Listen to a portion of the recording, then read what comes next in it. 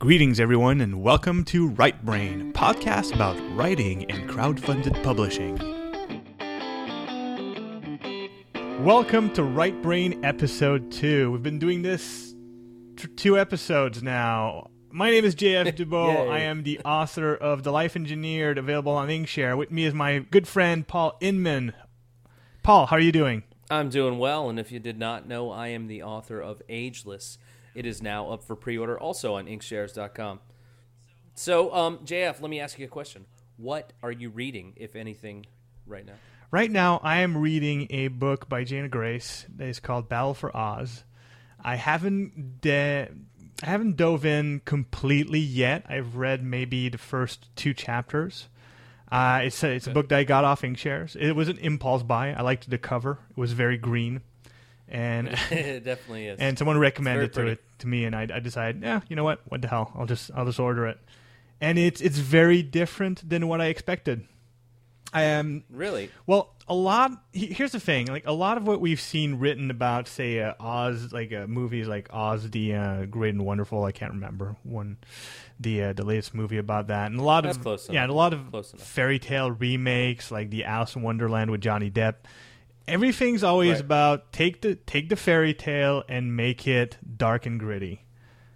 Right. But Battle for Oz does not do that. It is viewed as a sort of continuation or sequel, but it keeps a tone that is in line with The Wizard of Oz, like the original. Right. And that took me by surprise because I expected something very mature and dark, and it turns out it's very whimsical, very straightforward, and very... It's still entertaining, but it's a completely different tone, so I got a bit of a literary whiplash. Cool. Well, so you're still pretty early into the story, correct? Yes. For all I know, it's going to take a turn, but so far, I like the tone of it. It just took me by surprise. Well, I can tell you this. I have already read this. I actually was, I got a copy, I guess, in the early stages off of NetGalley, and I've already read it. I really enjoyed it. It was a good book. I don't want to spoil anything for you. I was reminded of kind of that show. What's that show called? Once Upon a Time on television. I don't know if you've seen it. I've heard of it. Well, I was a little bit my wife likes to watch it, and I catch it every now and then with her. And I was reminded of that a little bit. And if you're not very far or too far in yet, you probably don't know what's going to happen. So I'm not going to spoil it. But that's neat. So what else is going on in the life of JF? There's a lot of things going on. Mostly, I am a few days away from going to CanCon, the sci-fi, fantasy, literature, and creation convention in Ottawa. Yeah, that's very cool. I will be participating in a panel there on Sunday at 2 on crowdfunding and crowdfunded publishing. I'll be talking about Inkshares, very cool.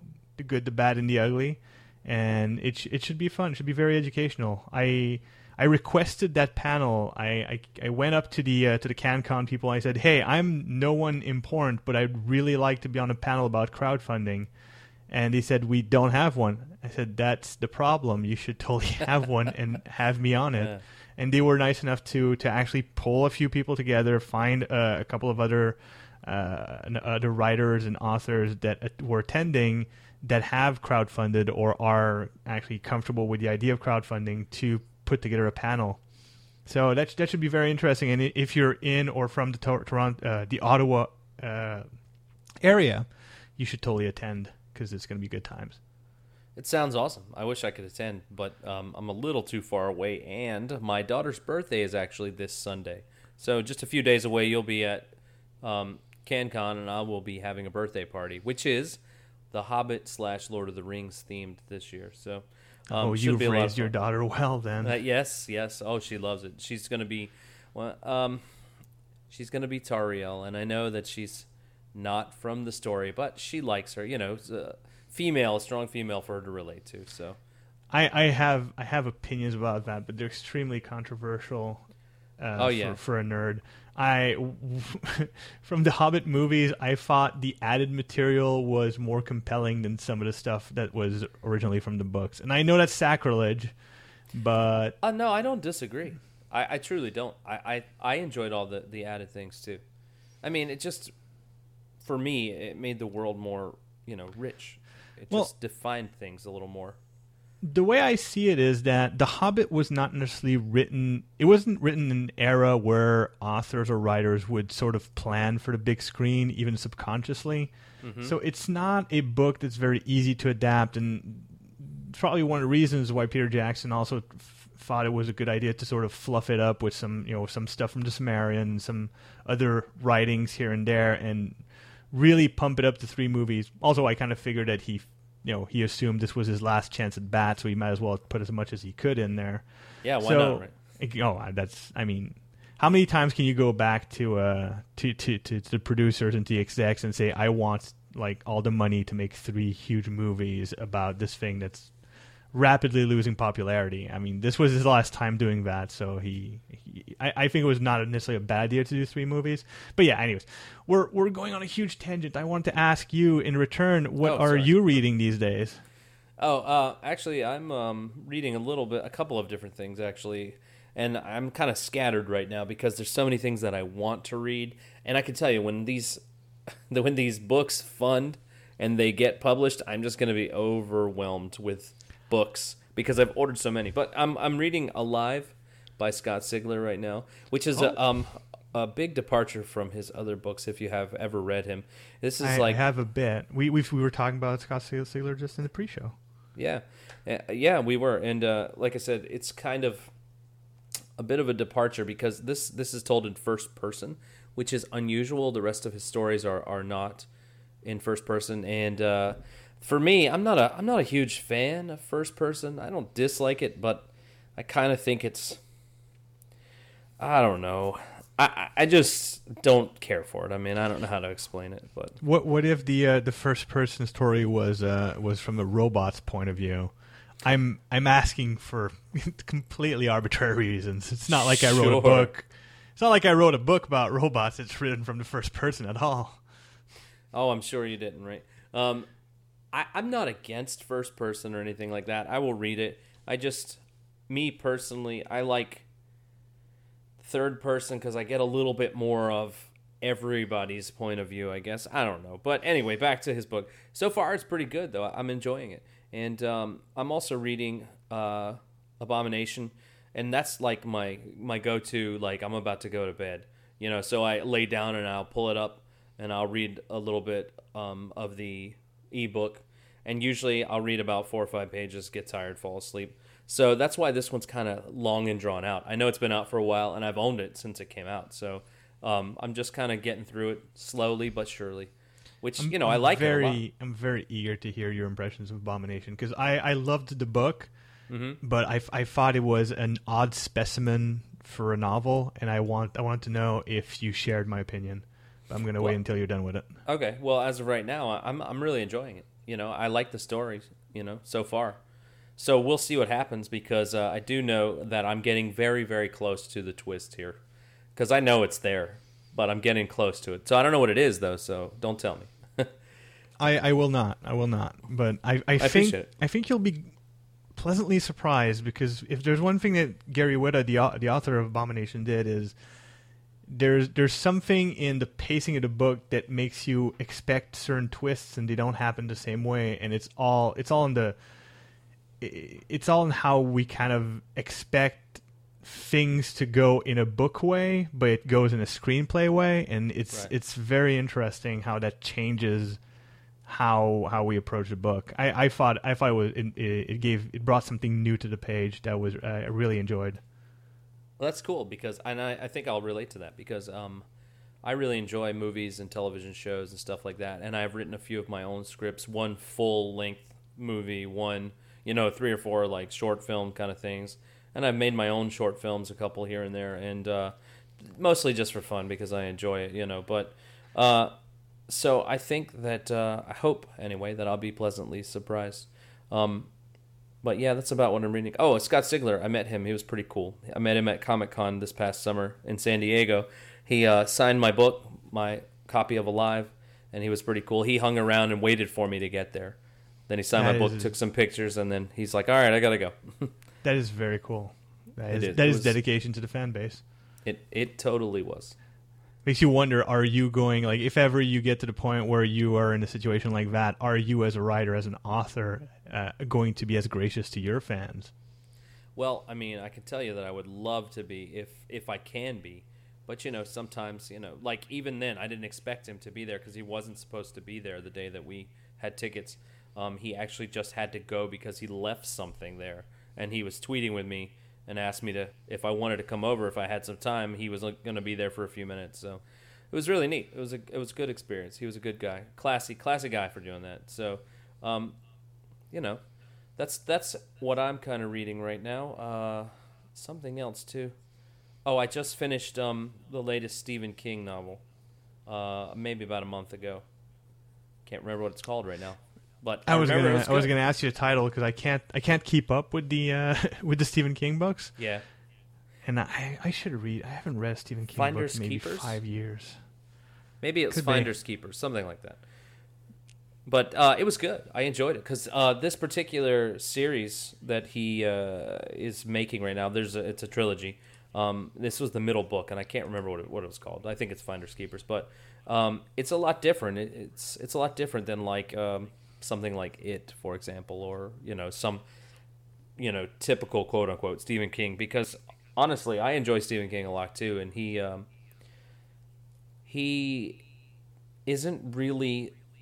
He shouldn't be. Maybe I should say that. Be like pigeonholed into being like a horror writer because he writes a little bit of everything, at least from my point of view. Well, he writes what could be described as thrillers, I guess. But you're right in saying that pigeonholing him as only a horror writer is a bit bizarre when you look at the ensemble of his work. I mean, when you have things like Shawshank Redemption, right, and pretty much everything in different seasons, and you compare that to It or Tommyknockers, these are completely different beasts. And even Cujo, I mean, he writes about the supernatural, but he also writes about things that are completely mundane and does a good job with all of it. Well, not Tommyknockers was still garbage, but...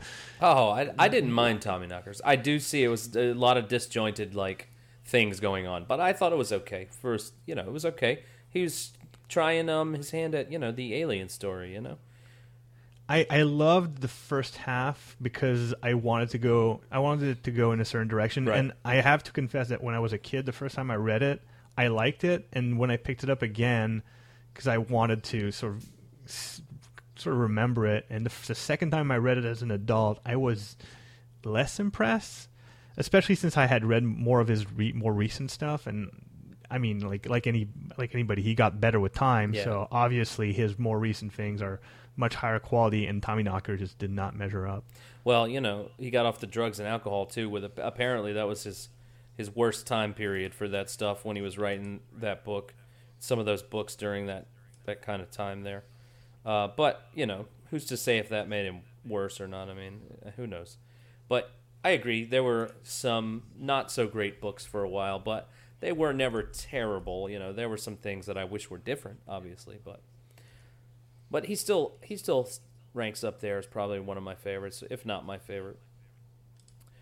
But yeah, so I just finished his latest novel, and it's pretty different considering like what he normally writes. This is more just straight up kind of like I hesitate to use the word crime drama, but I mean I don't know how to describe it. I guess thriller would be the most generic way to describe it. But it was good. I enjoyed it. I enjoy the characters. That's one thing he always does well, I think, is, he makes you believe that these people are real, Yeah, and I think that's the most, at the same time, difficult and necessary thing as an author, because you obviously want, I say, if you don't want your book to sound like it's just academia and background information and just an info dump of exposition, you want the world to be viewed through the eyes of several characters, or at least one character. And to do that properly, you need to master who these characters are and how to transpose them onto the page correctly. So yeah, and it's I mean, it's something that he's obviously always done to a certain degree very well, since he was popular from a long time ago until still today. So obviously he knows the craft. I just find that his most recent stuff has it's also matured into thematics, which is interesting. Yeah. In fact, one of my favorite books by him, recent books, is 11/22/63. I don't know if you read that one, but I was like, this is a neat I have book. not, but I've heard a podcast I listened to. The host has been raving about it. Yeah, I like it a lot. It's really good. And, even Under the Dome, which was a beast of a novel. I don't know if you read that, but gosh, it was long. But anyway, it was good. I bought it at an airport and never got around to reading it, and it's in a box somewhere, unfortunately. Stephen King can take he can take like 20 pages to talk about somebody making breakfast. And I'm like, man, and I still find it interesting most of the time. Like Under the Dome was so long, but it was good. And you know what? I'll be honest with you. Probably won't like the end to that one too much. You might. It was okay for me, but 11/22/63 was really like knocking it out of the park as far as I'm concerned. It was a great book. That was a great book. In fact, I've read it twice since it came out. It was great. I should probably get it for myself. But again, I mean, I'm in the same position as you are, where I have pre-ordered a ton of books on Inkshares. Mm-hmm. I want to read them once I get them, but at the same time, I already have a list of books that I'm currently going through, and right now I'm just trying to clear that pile before all these books that are in production actually get published and sent to my house. And I know that the timeline is roughly 8 months, and it's already been 1 month, so I have 7 months or so to get through maybe 20 books. So I need to haul ass.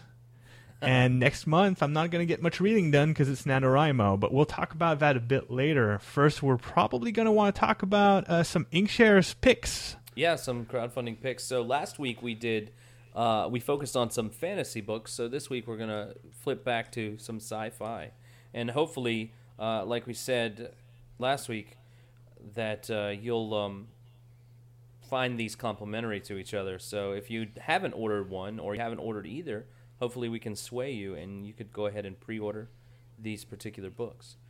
JF, what do you got for us? Because you're taking the already funded one this week. What do you got?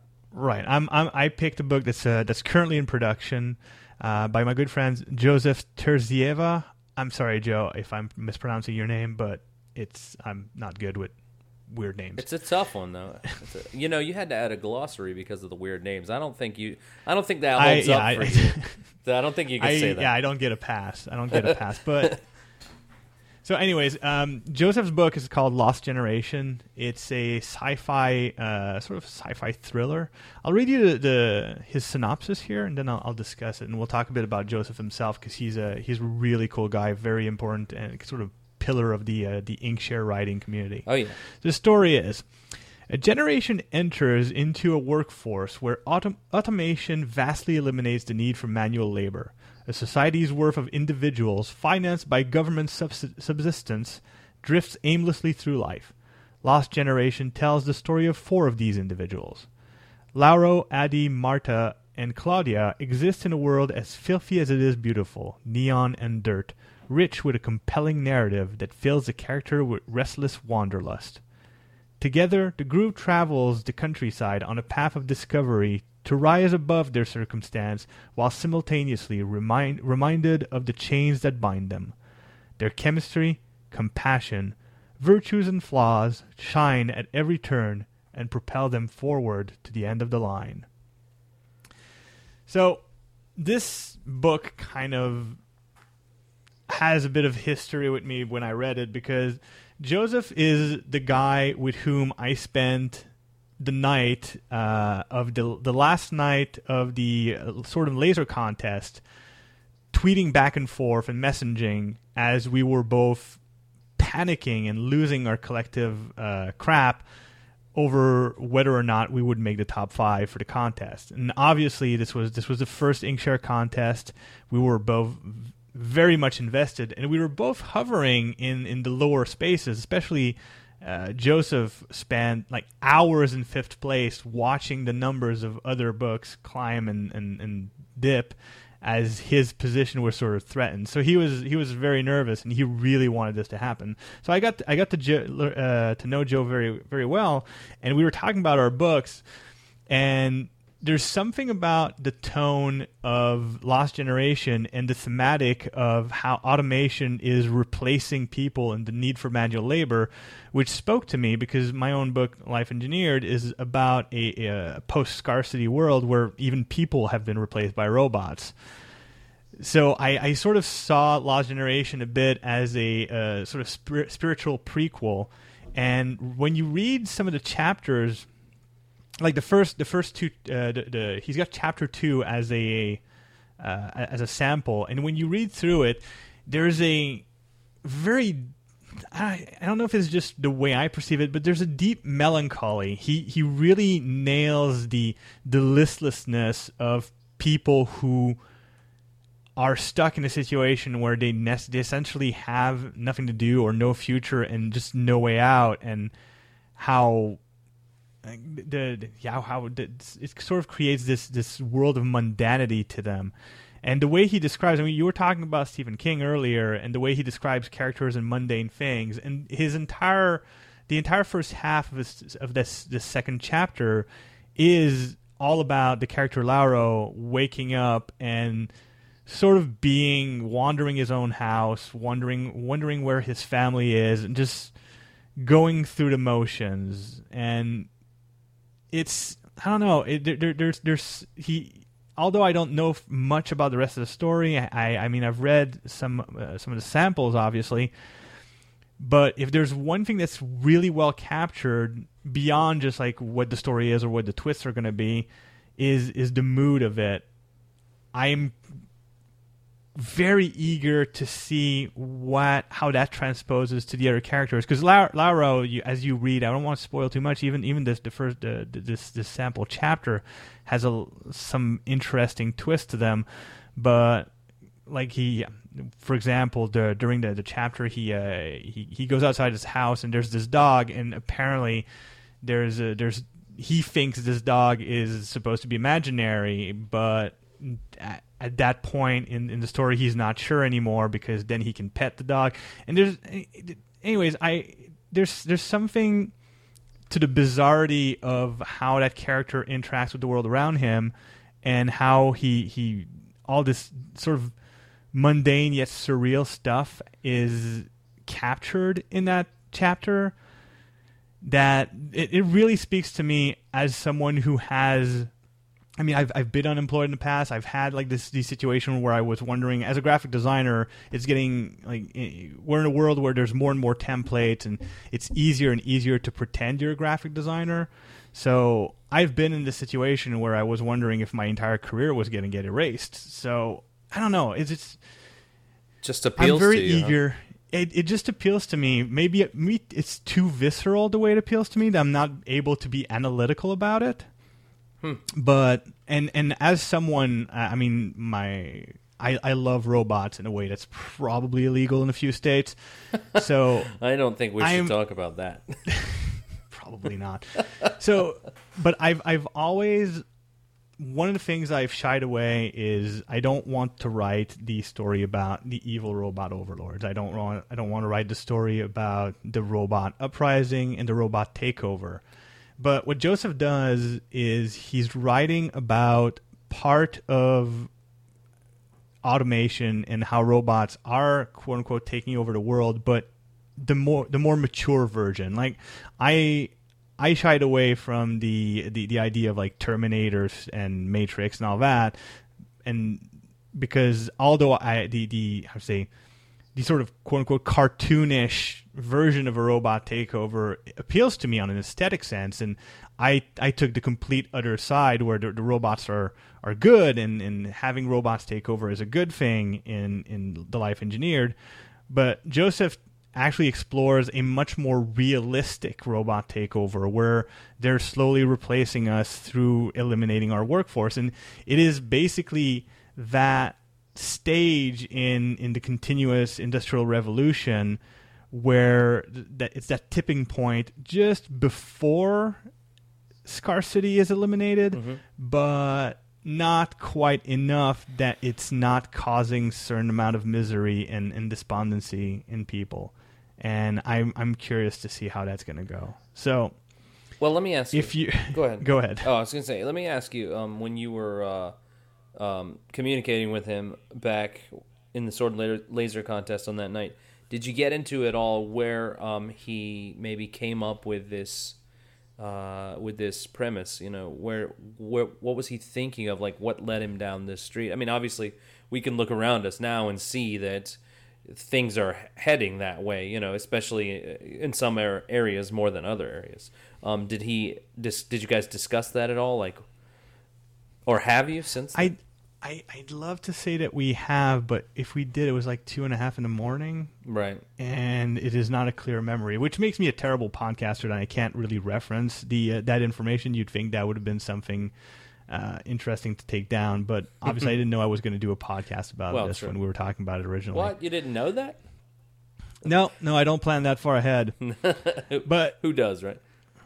But anyways, if you're the kind of person who looks at what Boston Dynamics is doing with their robot dogs and is interested in all this self-driving Google cars, if you're the kind of person who's curious as to the social impacts of what these new machines and these new AIs are going to do as they slowly replace certain types of labor and certain types of industry, I think Joseph's book is going to be very important on that front, and I highly recommend that you go to Inkshare and pick it up, because I think he's got something. I think he's tapping into something that is maybe less fantastic than spacefaring robots like I did, but perhaps more societally important.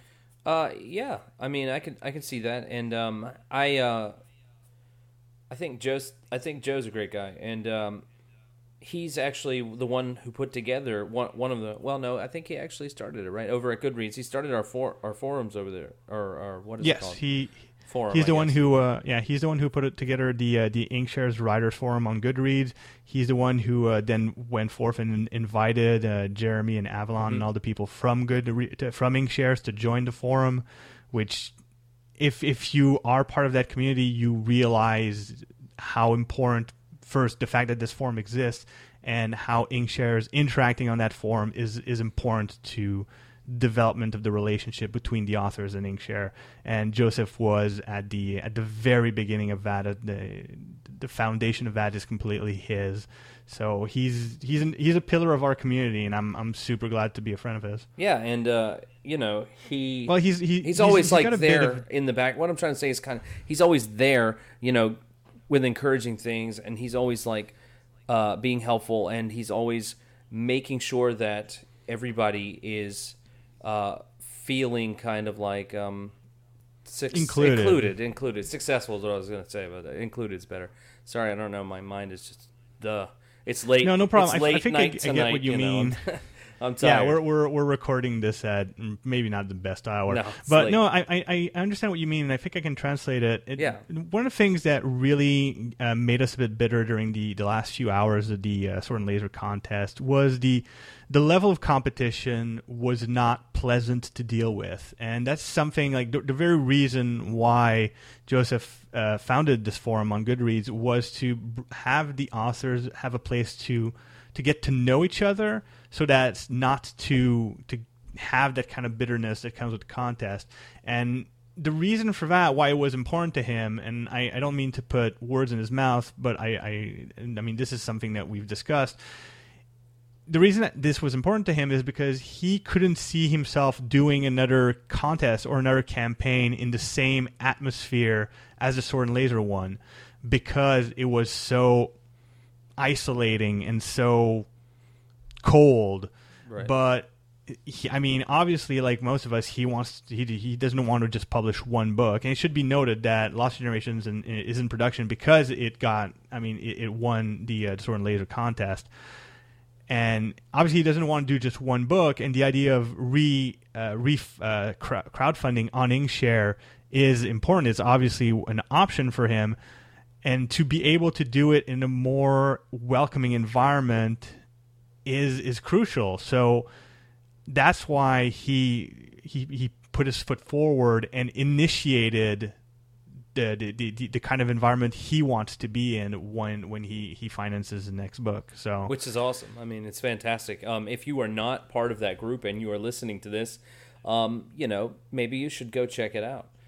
Inkshares Writers Forum over on Goodreads, because we're there. We frequent. I don't post a lot anymore as much as I did early on, but I definitely check it every day. Read the stuff that's going on. I mean, and that's where Joe had invited the staff from Inkshares, and that's where they came to us and asked us our opinions about, we're thinking about changing the funding goals, which, go into effect on the 30th of October. And they really listened to us, as we said in the last podcast. And, that was very cool. If there wasn't that place to go, then obviously, they would have not taken our ideas into consideration and even, expanded on some of those ideas, So it's just a very cool thing. And, Joe is the reason behind that. So appreciate it, buddy. Yeah, it's really just the concept of be the change you want to see brought to life. Right. So, how about you? Okay. You also picked a book that I absolutely adore and was championing in the first contest. So yeah, I like this book too. I'll let you go with it. I like this book too. I picked Paul Robinson's Ghosts of War. This is a really cool book. I mean, before we talk about that, let me just read you the couple paragraphs that he has here. 6 months following the death of his mentor and leader, Cole Trask is returning to work for the 42nd Purifying Force.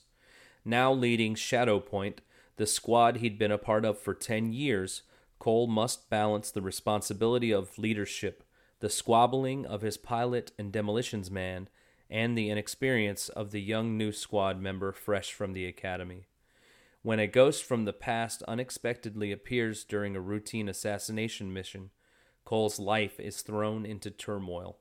This ghost, Tobias Navarre, was thought to have been killed 15 years ago and arrives hell-bent on tearing Cole's life down to its foundations. So, this is just to me, it's a really neat book, and I really enjoyed it. The stuff that I've read so far. And on Inkshares, if you have not taken a look at it, he has 8 chapters that you can preview. I have not read all through them all, but what I have read, I really enjoyed. And I like this style of story. I just like it a lot. And earlier we were talking about Scott Sigler, and he's got some stuff that happens that is reminiscent of what's going on here. If you read into it, it's set, I don't actually know. I would think that it's in the future. It feels like the future to me. But it's just really neat. And there's this task force who, by the way, if you go to the Inkshares site and you search for this Ghosts of War, his is another one of these funding pages that is just really amazing. I mean, he has artwork. He has audio excerpt recorded by some guy. So, was it you? It was me. And again, like I've said before, like almost every time that we've brought this up, I chose the books that I wanted to read because I think that they look and sound very cool. These are the books that I want to read. And on his funding page, I mean, you can clearly see that he has his self together. I mean, he's got a description of every main character, and I don't mean necessarily a physical description, but he's got a little bit about each of the characters. He has the production about how he's been working on it during his life, and a little bit about himself if you want to read up on that. He is Australian, by the way. He is one of our Inkshares buddies that is not from this hemisphere, so that's always cool. I think that this is a global thing is very, very neat, and he's just a really nice guy, and I mean, he's even doing a contest. He's giving away a $200 gift card when he gets 400 readers. So I mean it's pretty amazing. I don't have money for a $200 Amazon gift card, but he's just. Go ahead. I would recommend going to see his page just for the his book trailer and video, because it is crazy, because he's basically based it on the art that he had done for the book, which is gorgeous. I can't remember. Did he do the art himself, or is it someone else? Because I know he's a bit of a designer. He is, but I think he outsourced it to someone else. Because I had asked him one time, but I can't remember. He told me the guy's name. I don't remember, but I'm pretty sure it's in the video, like in the credits. Yeah, I'm pretty sure that he maybe did the initial designs, but then he had someone else do more finalized stuff.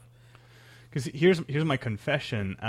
Back in the early days of the first Inkshare contest for Sword and Laser, I was looking at various books, and Ghost of War is one of them that kind of caught my eye. And I listened to the video, and I remember taking down the artist's name and going down this rabbit hole of watching videos from that artist doing. I did the same thing. That is funny. I did the same thing.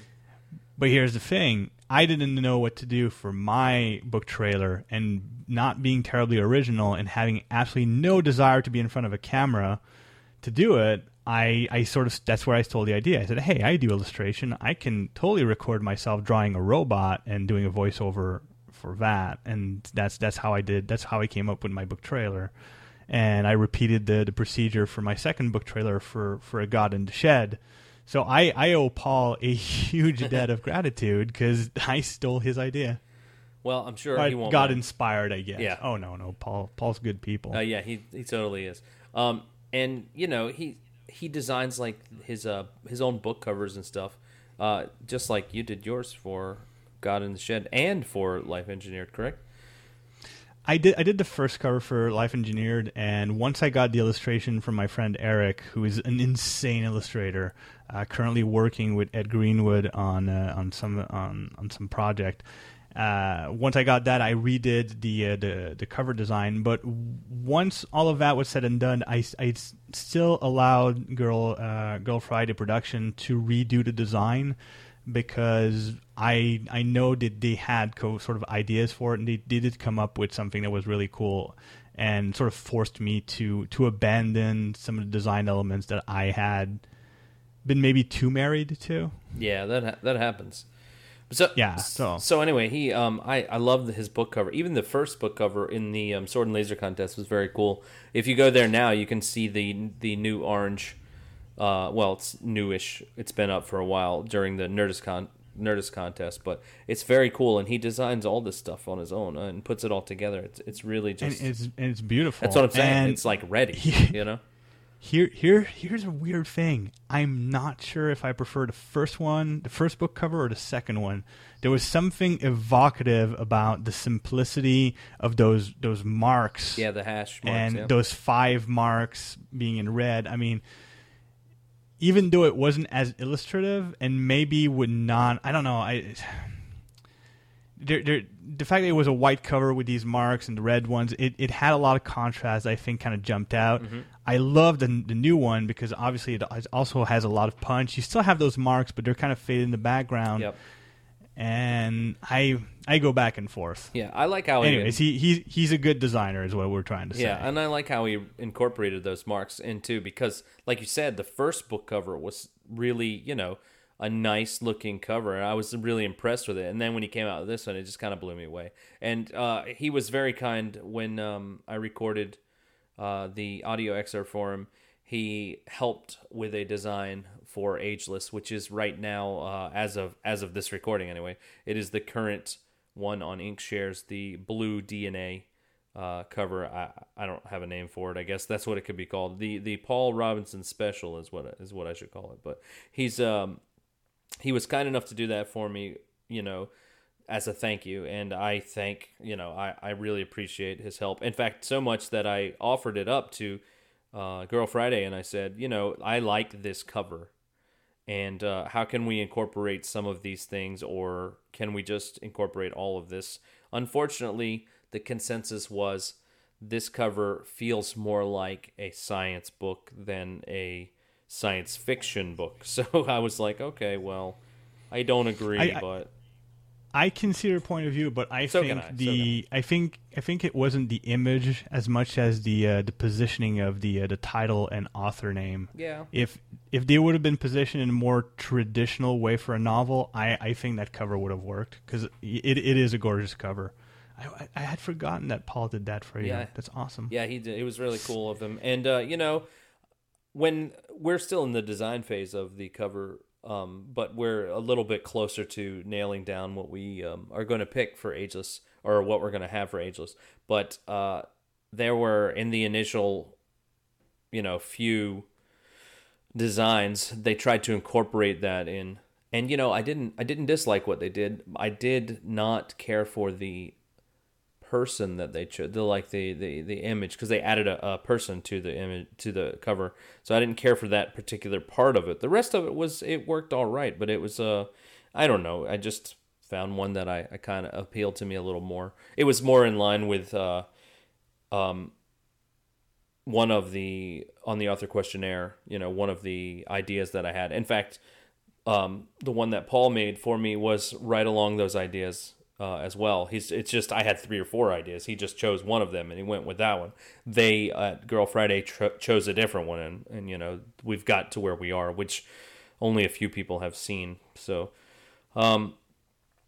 anyway, back to the book. It's fantastic. It's fantastic. The beginning, I love this little backstory that they allude to in the paragraphs that I read. For the routine assassination mission.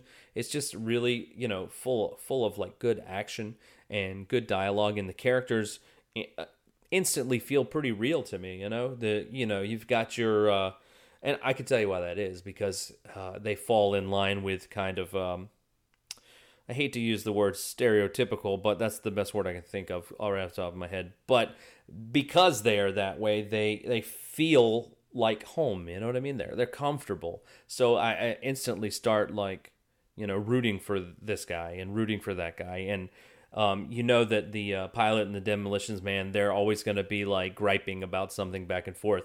And it's going to be sometimes, comical and humorous. And, I find that kind of comfort a good thing in his story. And, he writes well too. He writes well. So it's easy to read because it's so well written, Yeah, it's one of those things that I'm not usually huge on military fiction, but he's taking it in a sort of different way, and I don't know if I'm presuming, but there's kind of this reverse Count of Monte Cristo thing with the idea of this guy who was supposed to be dead coming back for revenge, and I'm curious to see how that gets integrated with the whole military sort of couching of the setting. It's going to be a good book, and like you said, like the samples that he's got so far are very well written, very compelling. And when you say like you're apologizing for using the word stereotype, but stereotypes are a way of quickly establishing comfortable and familiar settings so that you can move the story along. Like, if you're not writing a character study, there's no reason to try to reinvent the wheel with like complex characters, because that might take away from the rest of the story. If the twists and turns are not in the characters themselves, or they're later in the characters themselves, there's nothing wrong with like just starting off with a stereotype and then moving on from there. Well, right, and I'm sure that's what is going to happen. I mean, even if he doesn't move too far away from that, that's still okay, because like I said, I find comfort in that, and like you said, the stereotypes exist to kind of help you usher in, what this character is. You already kind of know what this is, but we want to get past that and get into the story and get the important stuff, get to the meat, get to the meat of the story. So. Exactly, and I think Paul's talented enough that he's going to be able to take what he's got and move it in an interesting direction. I'm eager for it. Me too. I am too. So, with our last little segment here. Oh, before I get to that, go order Ghosts of War from Inkshares. Paul Robinson. You will not regret it. So, that's a great segue into our next. Even though it's a terrible segue, but into our I was going to question you on that. Well, I can do better. Paul Robinson is writing the sequel to working on the sequel to Ghost of War, and he is going to be working hard on it during NaNoWriMo. Better? That is much Better better. segue. I did not know that he was doing that. Have you ever done NaNoWriMo? I have not, actually. It's being a teacher, like, the school year is just, like, so crazy. So, especially in November, we as a course teacher, we're gearing up for the holiday season, which is our most hectic time because people want entertainment. And, I'm supposed to be teaching kids how to be entertainers, So it's just busy. So I've never had a chance to participate. Have you? Why, yes, I have. Oh, good. Okay, for those who don't know, NaNoWriMo is the National Novel Writing Month. It's, how could I say? Basically, the whole goal is sort of a personal challenge. There's no real contest, although they're calling it a contest. But it's more of a challenge that you give yourself to write a 50,000-word book or text or essay during the month of November. The quick math is that this is about 1,667 words per day, which to some might sound like a lot and to others sound like not much. And NaNoWriMo has a sort of a special place in my heart because it's really where I got the genesis of wanting to be a writer. Obviously, there's a lot of stigma to the idea of someone taking their NaNoWriMo and publishing them without revisions or adding to it, because 50,000 words is not necessarily the longest book. Some would even suggest that it's not a proper novel, even though a novel is supposed to be 40,000 words or more.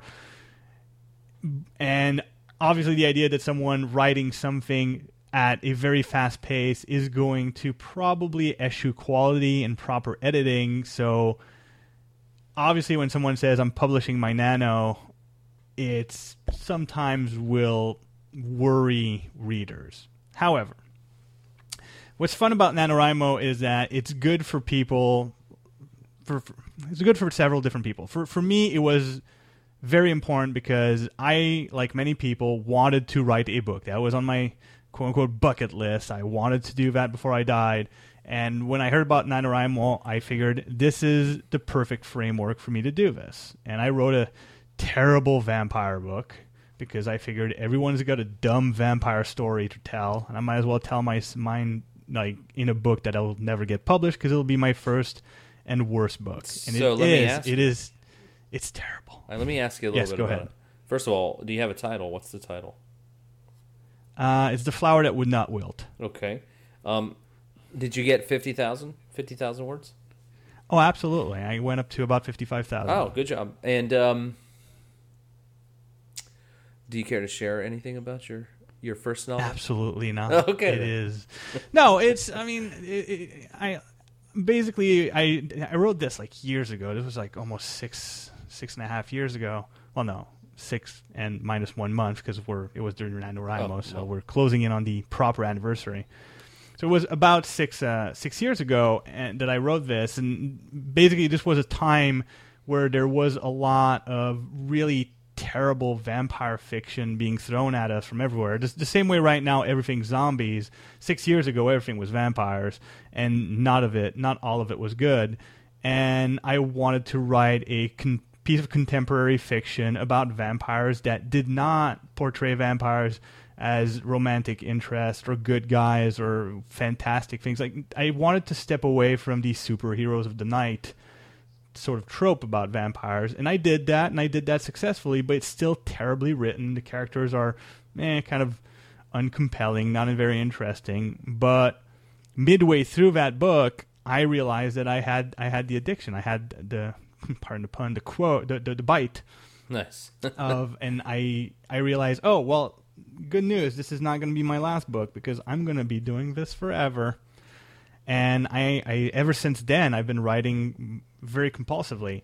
Now, another kind of people that you'll find doing NaNoWriMo that I only discovered after I started actually interacting with the community, because community is super important for NaNoWriMo, and I did not know that. I did my first 2 NaNoWriMos alone at home. But there are meetups, and there are municipal liaisons, and there's entire communities built around this event. And I've met a bunch of people that do NaNoWriMo, and most of them don't even care to publish. They're just doing it for fun. They're writing fan fiction and poetry, and just some of them are using it to write their doctoral essays. It's a bizarre hodgepodge of so many things. And I discovered that people like me who actually want to publish and write more than just as a hobby are not necessarily the majority. So this whole thing about people publishing their nano isn't that super common, even though the stigma is real.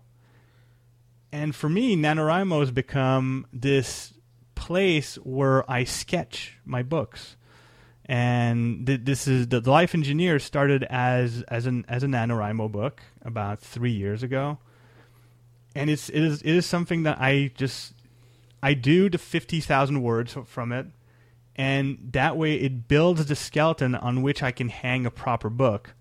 I mean, whatever comes out of NaNoWriMo is terrible, but some of the ideas, some of the characters, some of the very seeds of ideas that can be used after become the foundation of a proper novel. And after rewriting it for a year and a half, then it becomes something more interesting and something that my beta readers and the reviews I've gotten so far tell me is a very good book. Let me ask you, if I can interrupt you, I'm sorry.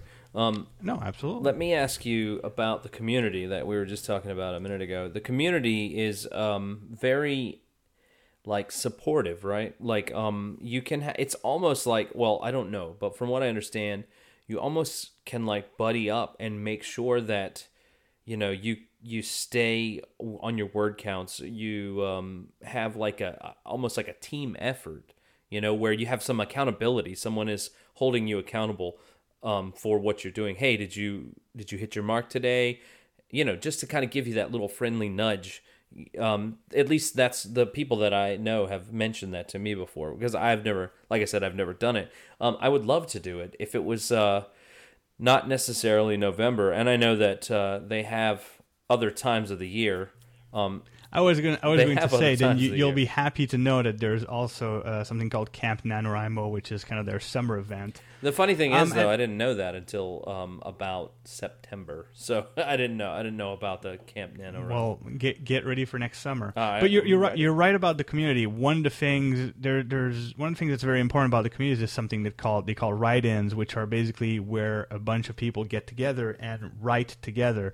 And although it can seem distracting to not be writing alone,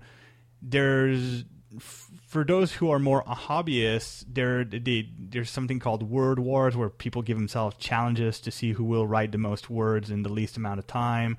And basically the kind of support that you just described, people encouraging each other, especially live and in person, and giving each other tips or helping each other resolve, when you have writer's block or you're stuck on a piece of plot, being able to discuss it and ask questions or inspiration is super useful to be able to break through that and move on and write some more. So it's that very community environment that makes NaNoWriMo a very fertile ground for creating the basics for your book. And I'm not the only one. There's a lot of people. There's some published authors that use NaNoWriMo in a way that's very similar to how I use it. And I mean, I didn't invent the idea of sketching a book at NaNoWriMo. This is something that's been done by much more successful and intelligent people, and I stole that idea from them. And if I'm not mistaken, Tom Merritt from Sword and Laser, that's how he comes up with his books. The same way. He sketches them out in NaNoWriMo and then rewrites them furiously and edits them and polishes them throughout the years and then publishes them.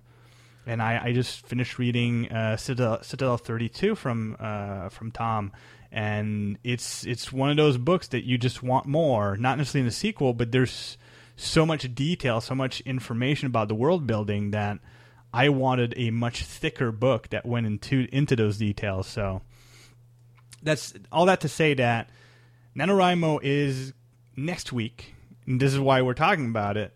And if you are an aspiring writer and you're looking for a way, first of all, for an event, something to do, something to motivate you to write, it is a very good place to start.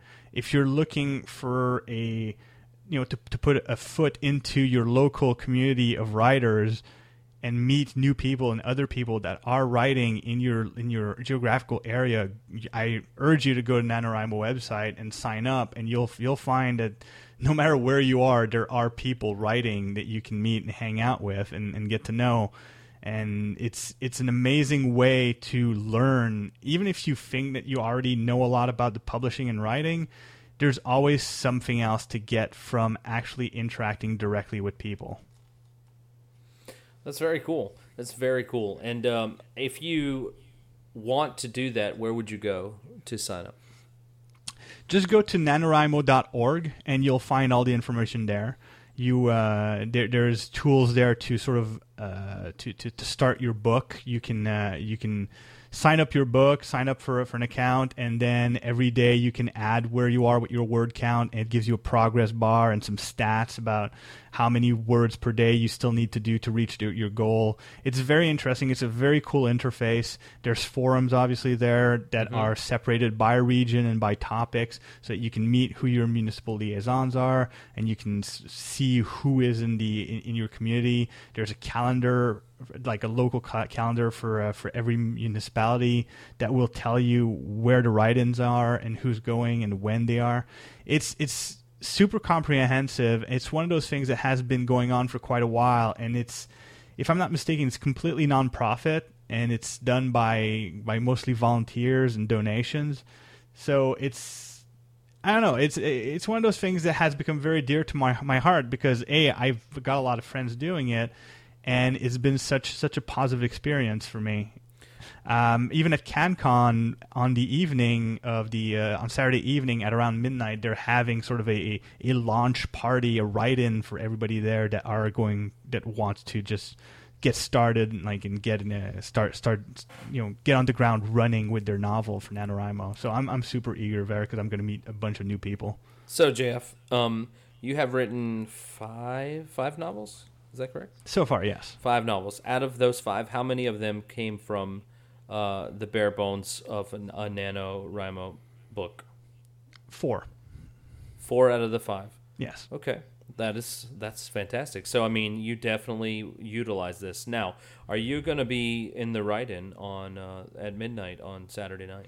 It all depends how trashed I am, because one of the things I forgot to mention is that at CanCon, anybody doesn't want to be there on Sunday, if you want to meet me on Saturday and don't want to necessarily pay for the convention itself for any reason, I will be at the local Three Brewers restaurant and pub with some friends, and I'm going to have a cover of my book on the table so that it's easy to find. Anybody can join us, and we'll hang out. And I've got some signed prints from robot art I did for Life Engineered.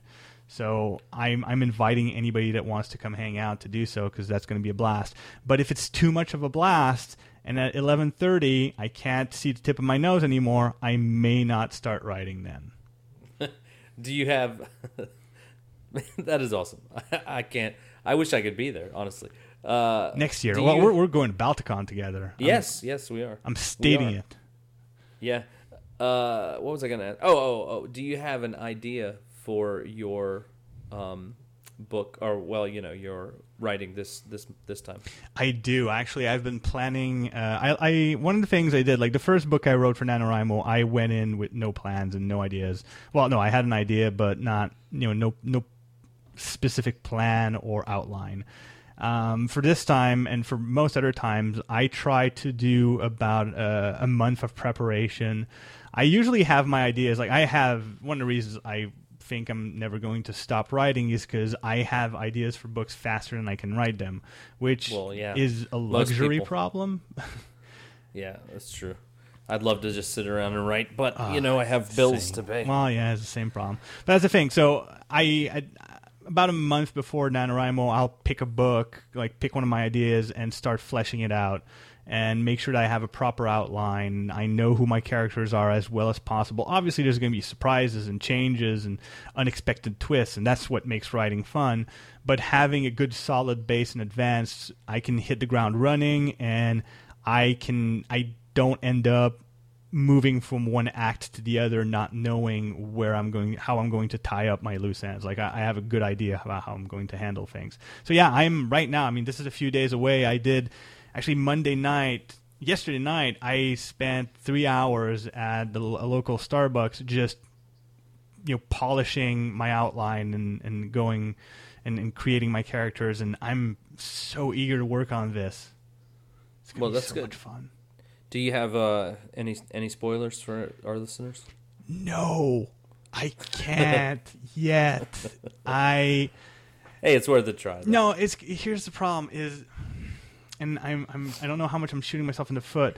I'm writing this not just for myself. This is something that I am contracted to do. So, really? But That's cool. I can't say more until November. Say no 5th. more, my friend. Say no more. But on November 5th, like whatever episode we record that goes out after November 5th, my NDA sort of lifts a bit and I can talk about it more freely. That's awesome. That's fantastic. Great. I'm very happy for you. So that about wraps us up, huh? It does. And we're actually not wrapping up 20 or 40 minutes after our assigned time. So episode 2, we're nailing it. We're starting to actually get our format together. Yeah, we're falling into the groove. and good news is soon we're going to have a proper website. We're going to have proper hosting. I'm working on that. Unfortunately, like I have a lot going on, so I do a bit here and a bit there. But sooner rather than later, we'll have this. If you're not getting this on iTunes, then the next episode you'll be able to get on iTunes or wherever other podcasts are given away for free. Yeah. So speaking of websites, do you have somewhere that people can come and check you out online? Absolutely. Anybody that wants to see what I'm doing or what I'm up to, and I'm going to refurbish this page because I noticed it's kind of a mess. But if you want to see like my books and what I'm doing, just go to jfdubeau.com. That's jfdubeau.com. How about you, Paul? Where can people find you? Your webpage, which is awesome, by the way. Yes. Oh, thank you. It's just a template, WordPress template that I modified a little bit. But anyway, so it's www.paulinmansc.com, PAULINMANSC for South Carolina.com. And you could probably find me tweeting a little bit here and there and reading other people's tweets as on the Twitter thing. So yeah, that's Paul Inman SC, at Paul Inman SC. Follow me, friend me, or whatever it's called. I don't know. I'm old now, so I guess I just make up my own words. You know how it is. When you get old, you just start making up your own things. You don't care what the kids say anymore. Exactly. the current vernacular holds no sway. Nope. And we hope you guys are enjoying this. Maybe we'll open up a thread on the Goodreads forum. You could voice your opinions if you want to, or not, or give suggestions. I know we're still sort of getting our footing right now. This is only like the third time we're recording, but I think we're getting there, and hopefully it'll get better. Especially if you guys have suggestions and recommendations and comments. If there's anything that you see we can improve, we'd love to hear it. Yep. Until next time, have a great week and good reading.